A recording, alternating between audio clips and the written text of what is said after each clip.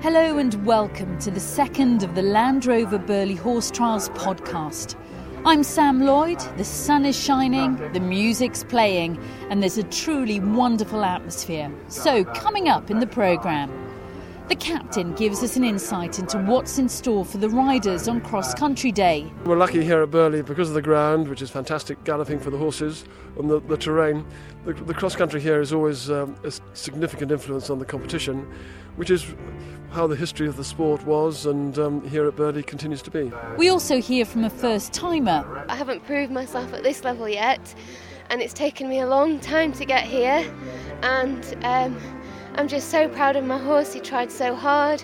There were some times where I slightly overchecked him a bit, sometimes where I dared him a bit more and asked him to go on a bit of a longer one, and he just came up with the answers every time. And we speak to you, the fans, about the Burghley experience. It's Cross Country Day. I can bring the dog and I can have fun, sun shining.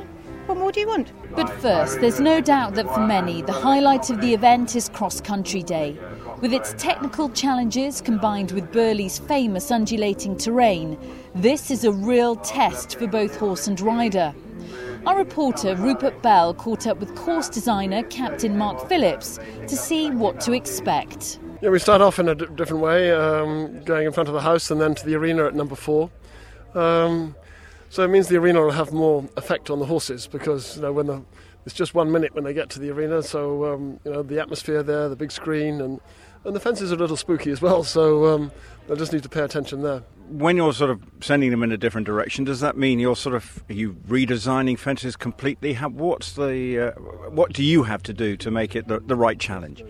Well, I think the first 4 minutes, which sort of takes you up to it's like Herbert's Hedge, is more intense than what it has been. There's more efforts than there have been in previous years when we started in the other direction, which means that come 4 minutes, whereas riders could expect to be pretty much close to the clock, I think they'll definitely find themselves down on the clock this year, and it's then how they play the game after that in order to get back inside the time. Is the terrain here, the sort of undulating terrain, does that present its own kind of problems when you're trying to design a course that then is not too demanding to get inside the time?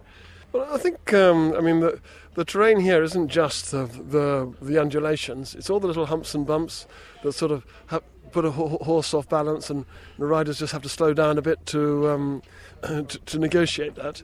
And it's also the big fences here. You get a cumulative effect of the big fences, and those good riders make those big fences easy for the horses. The not so good riders, the horse has to work a bit harder, and that has a cumulative and a towering effect on the horse. We're lucky here at Burghley because of the ground, which is fantastic galloping for the horses, and the terrain.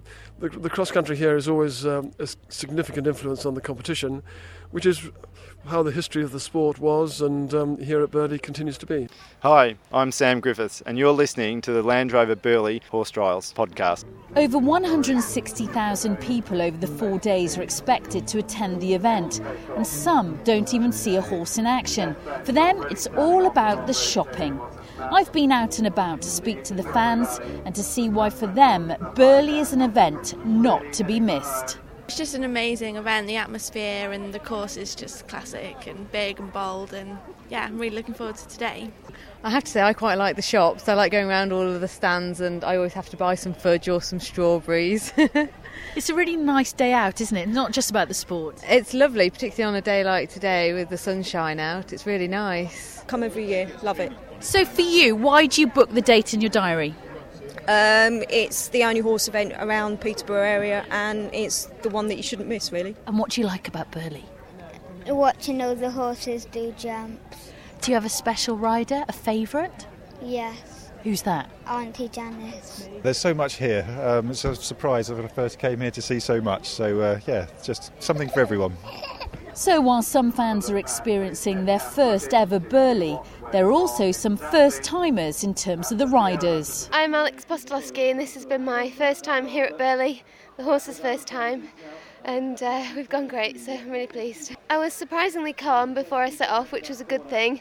I wasn't really very nervous, which I thought I would be, and that helped me just get out there and attack it and show that me and the horse are capable of doing it. So because I've done a lot at the level below and been quite successful, but I haven't proved myself at this level yet, and it's taken me a long time to get here, and I'm just so proud of my horse. He tried so hard.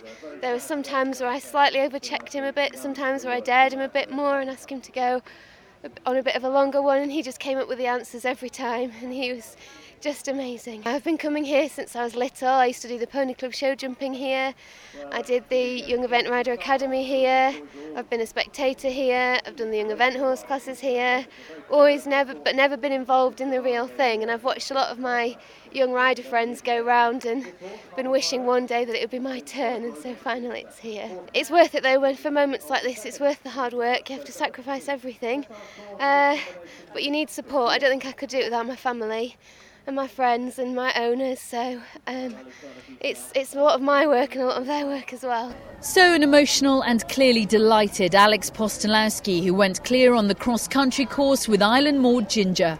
Meanwhile, the competition overall was undoubtedly one of the most thrilling in recent years, but it was Jock Paget who maintained his lead on Clifton Promise, and the New Zealander in fact also holds second position with Clifton Lush. Being in this position is one of those things that you never get to enjoy when you're in a position. But if you see someone else in a position, you probably look at them and think you're very lucky to be in that position. But I have too much work to do to sit down and enjoy it. I'll hopefully enjoy it at the end of the weekend. 1989 was the last time that the Badminton Burghley double was done with the same horse. It'd be a nice one accolade to have on your CV. Yeah, it'd be fantastic.